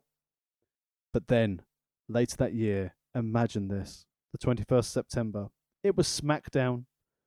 Cesaro split up with her after she inadvertently distracted him and cost him a non-title match defeat to Santino Marella. Oh dear. Storytelling. It's good, isn't it? Don't worry, because then we fast forward to Night of Champions, where Caitlyn was attacked by a mystery person with blonde hair. Weeks later, it was revealed to be Oksana, attacking her under Eva Torres's rule. I've got many more of these sort of storylines, but I won't. I won't carry on. Other than the amazing tag team with Alicia Fox, where they called themselves, that's right, WWE booking, Foxana. Wow. That sounds like something else. I'm going to Foxana you right into the ground. Come on, Paige, let's get that Divas title and go and get good Foxana on. So, how do you follow up this amazing segment? There was a video showing the history of WrestleMania on the WWE Network. Yeah, and our next Hall of Fame inductee is announced as Jake the Snake Roberts. And then Christian is returning to Smacky D. Good stuff, innit? So 28 days until Mania and the launch of the WWE Network, and I was like, hang on, wasn't it 69 earlier? Well, I think it's 28 days to the launch of the network and 69 days until Bradley Mad. I mean, WrestleMania. He literally says 28 days until WrestleMania and the launch of the WWE Network. I'm like, hang on, that's not what you said earlier, because I said nice. Hang on, was that 28 days until the video of the history of WrestleMania?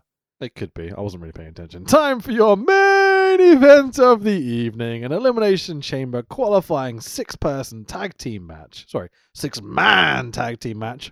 It's 2014 after all. Daniel Bryan, John Cena, it's a shame for fame. Sheamus versus The Shield of Dean Ambrose, Roman Reigns, and Seth Rollins. Yabba-dee! And his name is John Cena. Ba, ba, ba, ba. Yabba dabba doo! Ba ba ba ba! Cleveland is obviously full of no fun morons because they cheered John Cena in 2014. Well, mostly. Or it's good editing on the network. They're doing their job. They're cheering for the good guys, booing for the baddies. Fuck you, Progress It's 2014. We're meant to boo John Cena. That's the fun bit. No, this is progress level shit. It's a shame for fame loves the head. Love it. Really wish he'd... Imagine he comes out at, like, you know, a SummerSlam for like an Intercontinental match or something as a face. It's a shame for fame. The whole crowd would go mental, I think. But whatever. Followed by Drew coming out to his original music as well if they fought each other at SummerSlam. Drew, go on, sorry. Drew Sheamus at Wembley at SummerSlam. Oh, that'd be with their awesome. original entrance themes, beating the tar out of each other. That'd be nice. Shame I wouldn't go because, you know, I'm going to save my money for AEW.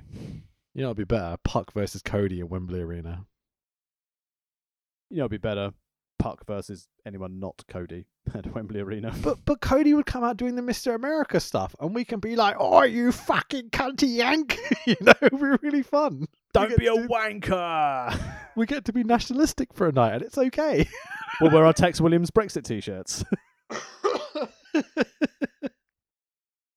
I love how Sheamus is obviously a natural heel, but he's Irish, and so's Vince, so has to push him as a face, obviously. I like the fact that me and Sheamus have the same skin colour. We're both very pasty, and we don't like the sun. Mate, until I spent the last few days in the sun, I was the same, man. Like, you know, a year indoors will make you pretty bloody white. Dragon is just... It's Cleveland. It's not the most exciting crowd in the world, and he is over as all fucking hell, even here, man. Like, what kind of fucking moron thinks that it's the chant that's over and not the guy?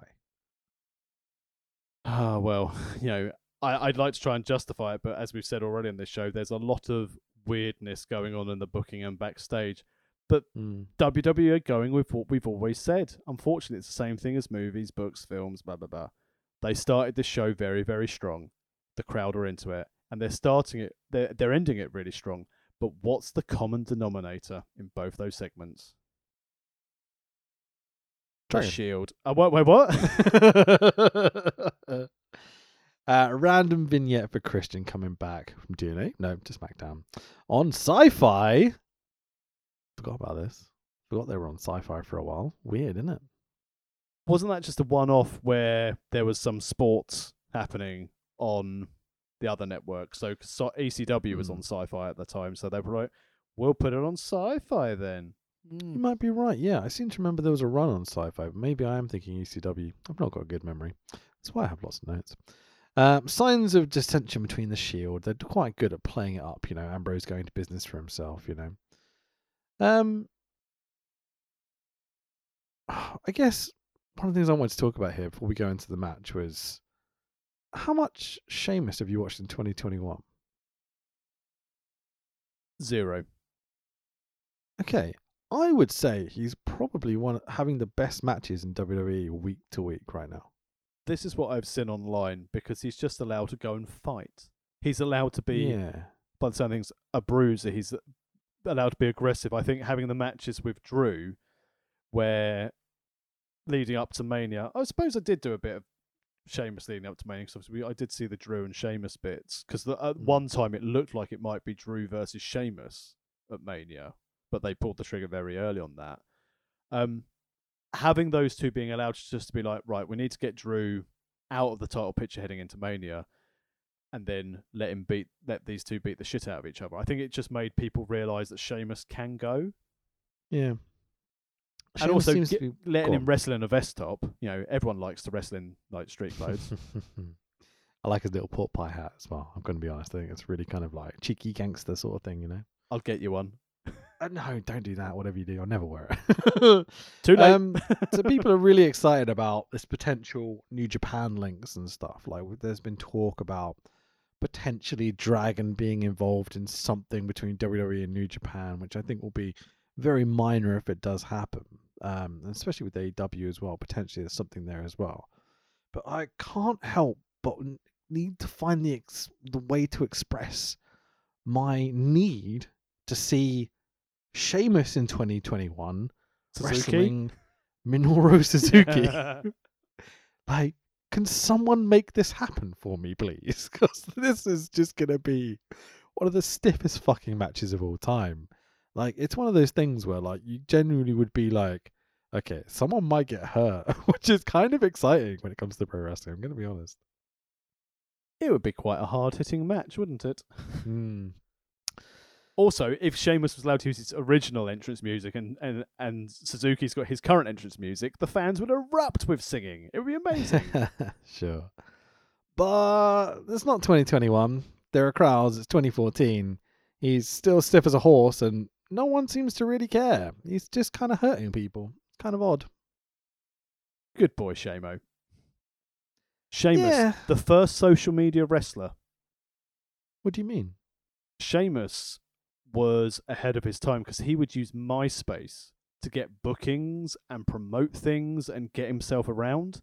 He was the first wrestler, I think, through speaking to various people, who really, really pushed that social media usage to get himself over.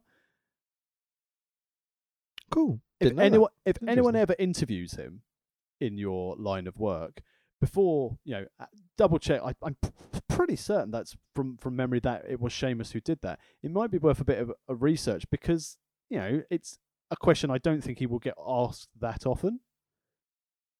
Yeah, I'll definitely try and remember it. Like, I've got a terrible memory, so I can't promise anything, to be honest. But I love the fact that you've said that about 50 times on the pod this week.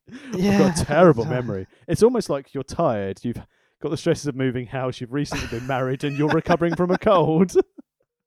Yeah, it's honestly the week of the cold after everything. I remembered having a phone call with my dad.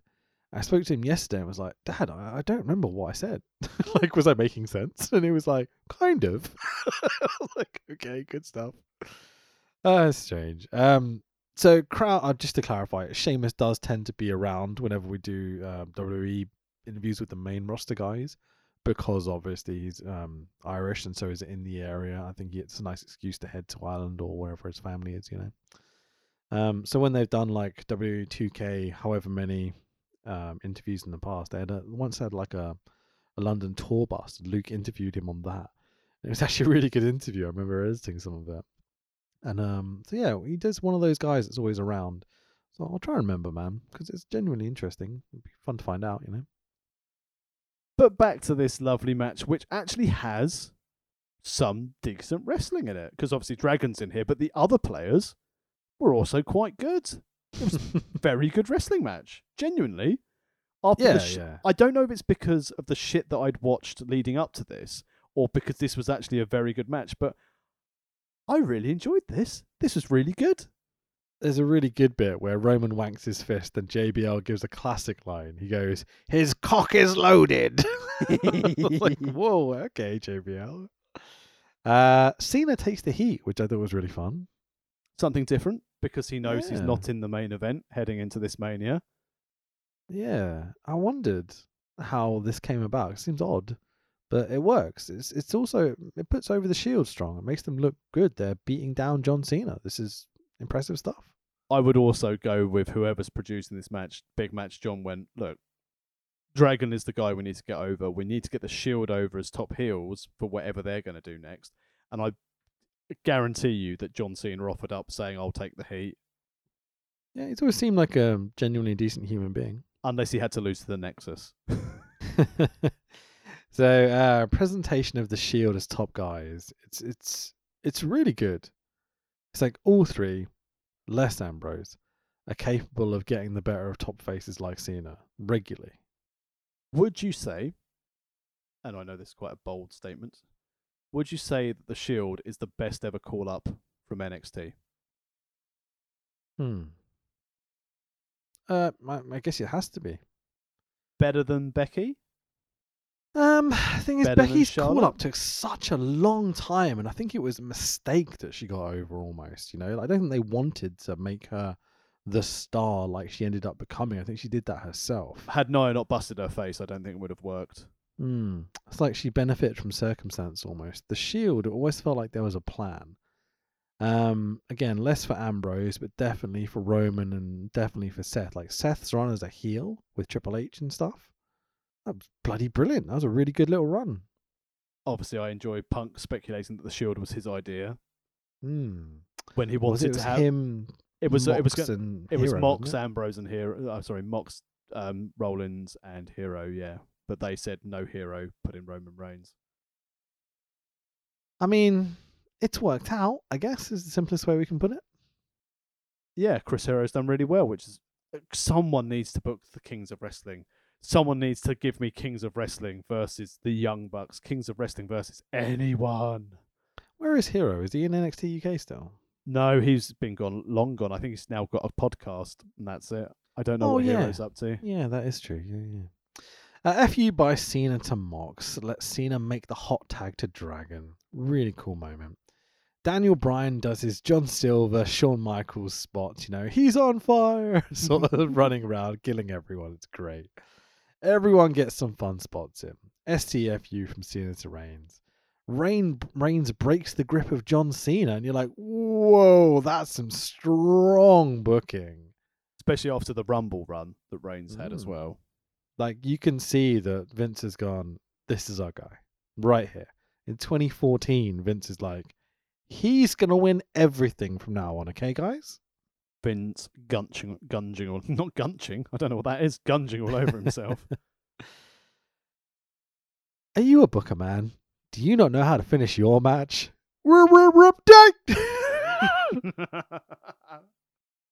Wyatt's jump in to do some brawling. Cena, my son. The schmoz was kind of obvious, you know, this is how it was going to end. And it's kind of bullshit.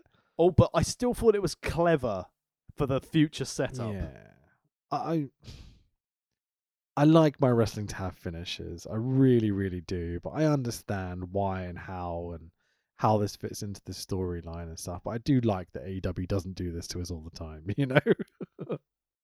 This had its place, though. I Yeah, agree with sure. you. I In agree. a main event, unless it's supposed to further a story, you need a clear-cut winner. But Again, this is coming back to what I was saying at the beginning of the show. This is me going, I'm so frustrated with 2021 WWE that seeing a non-finish like that in a main event is just so infuriating because I don't know if you know this, but there's a stat which is floating around at the moment, which I think in 2021, it's 41% of WWE matches didn't have a finish. And people wonder why I keep saying it's either up for sale or it's going to go the same way as WCW, because we are in WCW 2000 territory with WWE right now. But this match, everyone looked strong. Dragon came and made the hot tag, so he was the hot babyface. The Shield looked amazing because they got to beat over Cena. The fact that when Sheamus came in and bro kicked Dean Ambrose, and Rollins takes Sheamus down and things like that. That whole sequence, everyone yeah. was strong, and then they gave a reason for what happens in a few weeks' time, which I really liked. Yeah, so Wyatt's jump in, attack the good guys. So Shield get pissed off as the winners are announced via disqualification as Cena, Dragon, and Sheamus, meaning those guys are going to go into the chamber match and not the Shield. Which is why they had to have the chamber stip, because if it was just they've interfered, the Shield have lost nothing.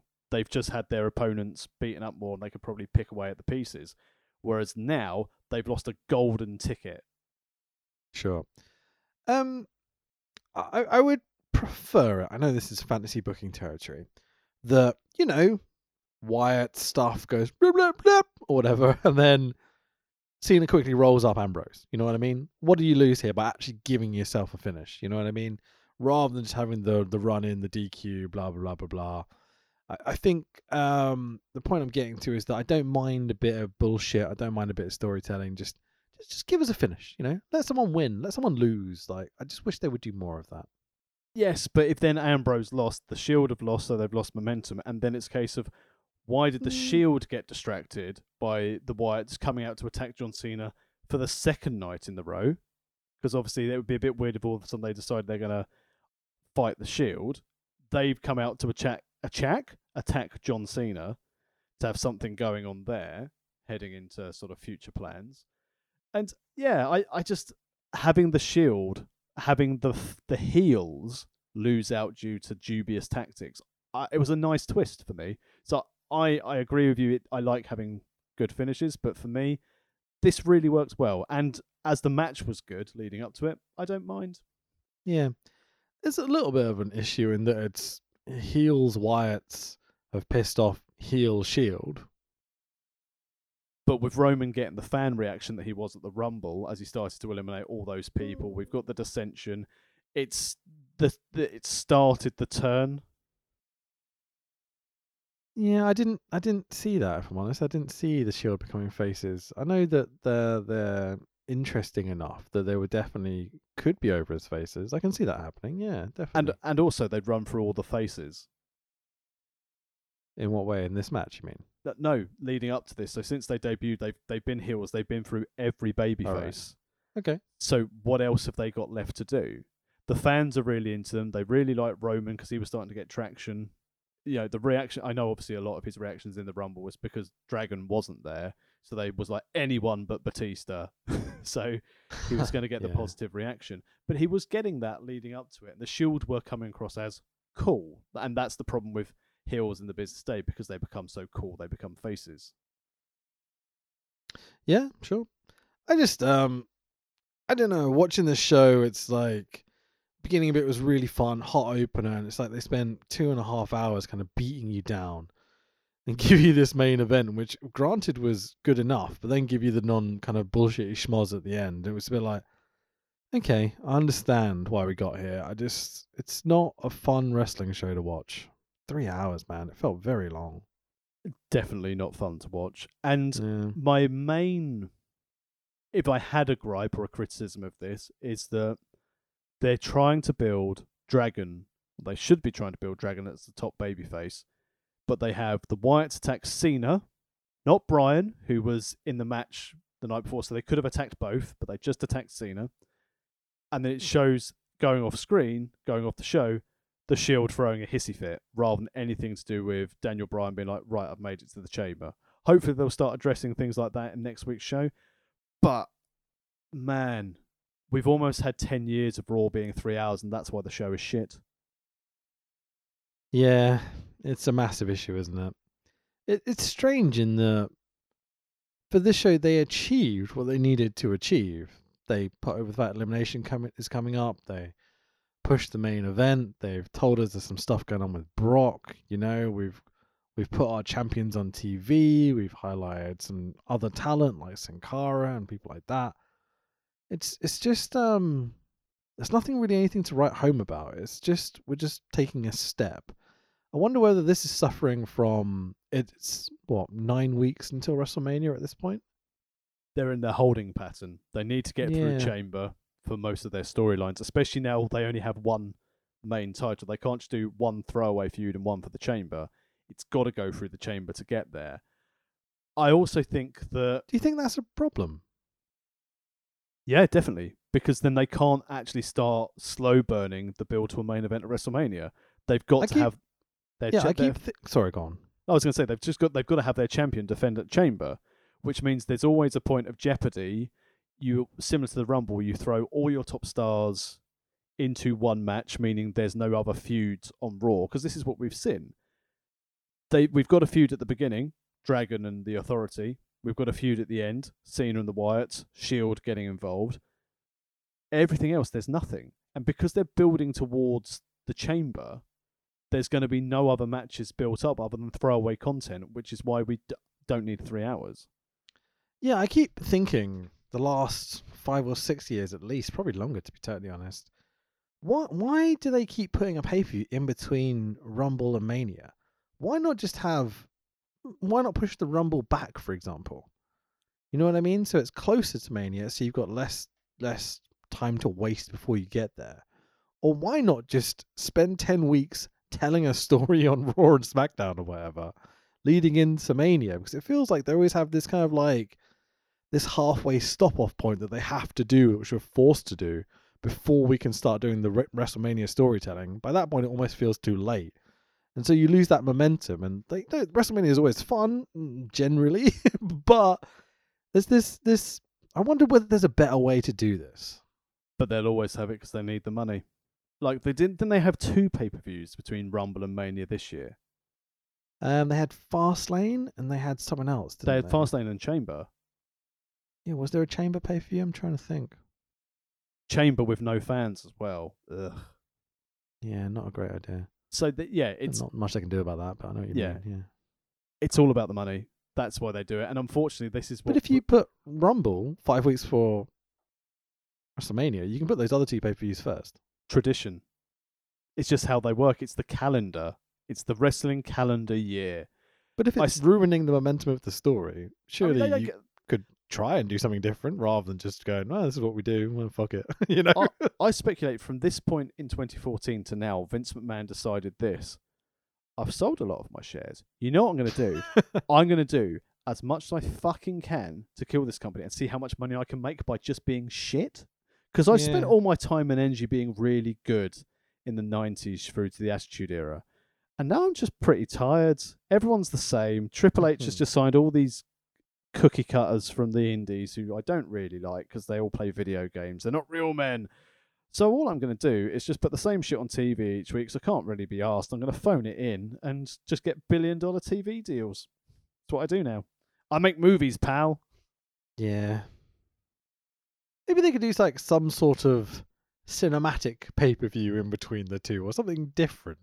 I'm just trying to think of any solution that would still work for them, that would stop this kind of deadening the story momentums like this. Because it does feel like on this particular show in 2014, they're going to get to Dragon eventually in the main event. But we've got to do these 3-4 weeks, mate. Then we'll tell your story. So we're going to focus on the Shield and Cena and Batista and Orton and these people for a little bit. And we'll keep you on the back burner. We'll keep you relevant enough. But we're not going to focus on you at the beginning and end of the show all the time. You're just going to get bits. And it feels like such a shame. Like I think back immediately to how they built Austin to face Shawn at WrestleMania 14. And I remember watching those Raws for weeks and weeks and weeks and weeks and going, "Oh, this is incredible!" Because they keep ending on Shawn getting the better of Austin. So when you get to WrestleMania 14, like he's so built up with frustration and anger of Shawn getting the better of him and DX bullshitting their way to always getting the better of Austin, that he's finally going to get that moment and he has to overcome Triple H and Chyna and Mike Tyson and Shawn Michaels and Vince McMahon. And Logan Paul. It's like I really miss that story. And I don't see it anymore, WWE. It's been years since I felt that. Yeah, but that's the thing. There isn't. Unfortunately. But they've got it right here. It's in the palm of their hands, which I think is why it's so frustrating for me. But I wonder again with this, is for the first time in a long time, they notice they're like, we are shit at long-term storytelling now. If we pull the trigger and start building Dragon now, we're going to fuck it up by mid-Feb. So let's just leave it. We're going to do it. We can only tell a 5-week story arc. We can't tell a 10 anymore because we think the fans will lose interest. So what we're going to do is we know we've got it. We know it's hot. But if we touch it now, we fucked up Mania. So we just, like in my job I was saying before we came on the pod, I found a solution and walk away. Are you going to tell us what the solution is? I'll tell you after Chamber, but it's a good one. And also, if they started doing the build now, we'd just be going, oh, wow, Dragon's really good for 10 episodes. Whereas what we're actually going to do for 10 episodes is turn around and go, God, Raw's shit in it. And that's much better for listeners. Yeah, but this argument of they meant to do this, they meant to make Dragon the underdog, wouldn't he constantly be being beaten up and losing then? And he's not. He's there. He's cutting cocky promos. He's in the face of Triple H. He's almost getting the better of the Shield. Indeed, getting the better of the Shield in the main event because technically he wins the match and gets a spot in the Chamber. And I don't think he's going to get beaten over the next 8 weeks, every single week into the ground. So he actually feels like an underdog. But that's it. And that's the thing, as you said, because what they're going to do is leading up to Chamber, classic WWE, I predict, because I don't remember what happens in Raw's up to Chamber. But they're going to have him looking strong because classic WWE booking, if you go into a pay-per-view looking strong, you are losing that pay-per-view. And because the fans want it, he's going to get the opportunity to get the belt at Chamber. And they might take it away from him again. Careful spoiler territory here because I don't remember what happened. So if you know what's going to happen, then I don't. Quite that's yet. why I said they might take it away. I can't remember. We've seen. I thought you were going down that route. So I was like, I'm just going to knock down the head just in case because I do want to semi-enjoy some of this storytelling because we've got 9 weeks left to do. But the fear of it with Chamber matches, because obviously they need to do different things, like the year where Edge took out Kofi running down to the ring and then took his place in the spot. Can he do that, Joey? Yeah. It's things like that. Are they going to try and screw him out of it? Because I can't even remember he made it to Chamber. So that's going to be my next run of this. Are they going to put him strong heading into the Chamber? From there, how do we get to Mania? Because I can't remember, but I remember being so invested in this storyline. And both Punk from Pipe Bomb to now was probably the most engaged I've been with WWE since the end of the Attitude Era. So this was a nice thing for me to revisit it. But as we've always said with things like when we go back to the Attitude Era and we start going, actually, was this as good as I remember? Maybe I shouldn't touch this. So far with this little run, what has been nice and warming is that the reaction and how warm I feel towards Bryan Danielson is still there. And the want for him to succeed, to be past that journey. So that's what's really good about this one so far for me. But fuck me, Monday Night Raw. I can't wait to do our next run of shows that isn't 3 hours of Monday Night Raw. Yeah, sure. Yeah, just picking this, guys. I really appreciate you making us sit through these 3 hour Raws. But we know what we're going to get to at least is going to be good. So, well, at least I hope it is. I remember it being good. But you're right. I remember Dragon being over at this time. The few shows we've watched, he is as over as anyone I've ever seen in WWE at least. Well, if you enjoy this run, like Daniel Bryan, he got a lovely Yes t-shirt. We don't have a Yes t-shirt. We've got some wonderful merch at amazon.co.uk. Just search World of Wrestling Podcast. Grab yourself a t-shirt. Grab yourself a hoodie because you want a hoodie in this hot weather we're experiencing in the UK. Because if you may be wanting to use it on a spin class to drop a bit of extra weight, sweat it off, chuck the hoodie on. Want to look cool down the beach? Chuck on our Murder Clown inspired t-shirt or our CM Punk tribute t-shirt. Just search World of Wrestling Podcast at amazon.co.uk.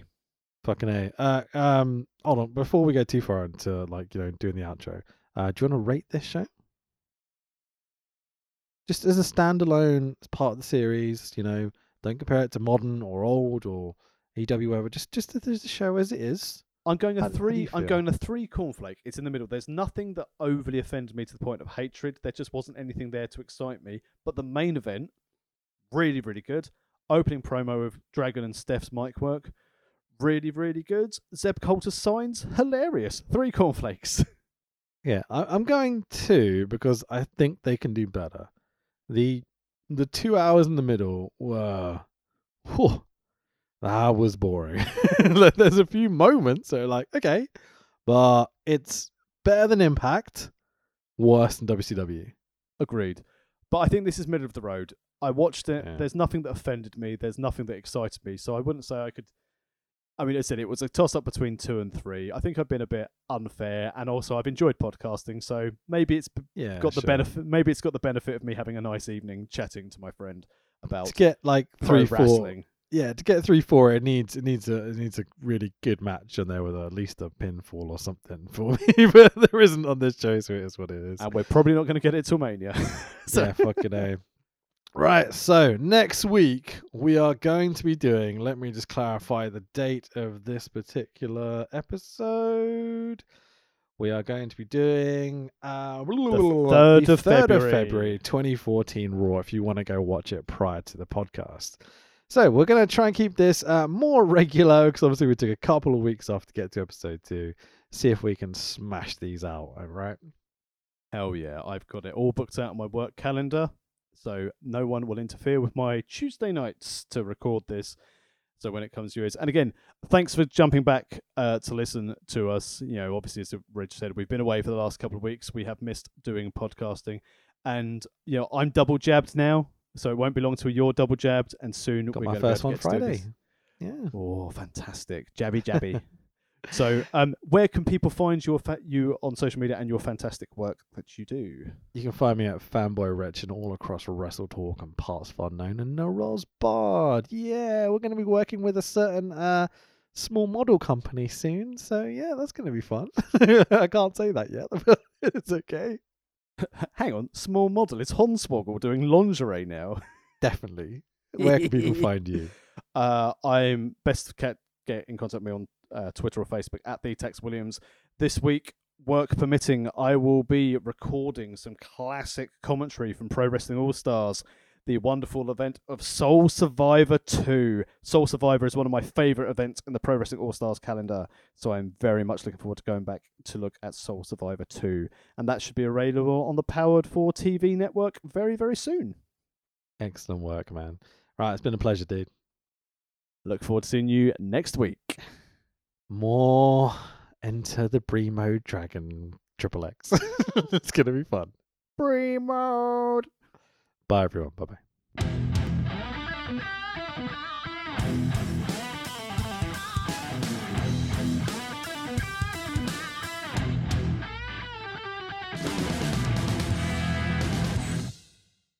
The louder you guys are, the better the wrestlers will perform for you tonight. And that's why I kicked your leg out of your leg. We're tough. We can take it, baby. You gotta penetrate in the back, baby. Oh, I can see what you're talking. Wait just a minute. Bonito!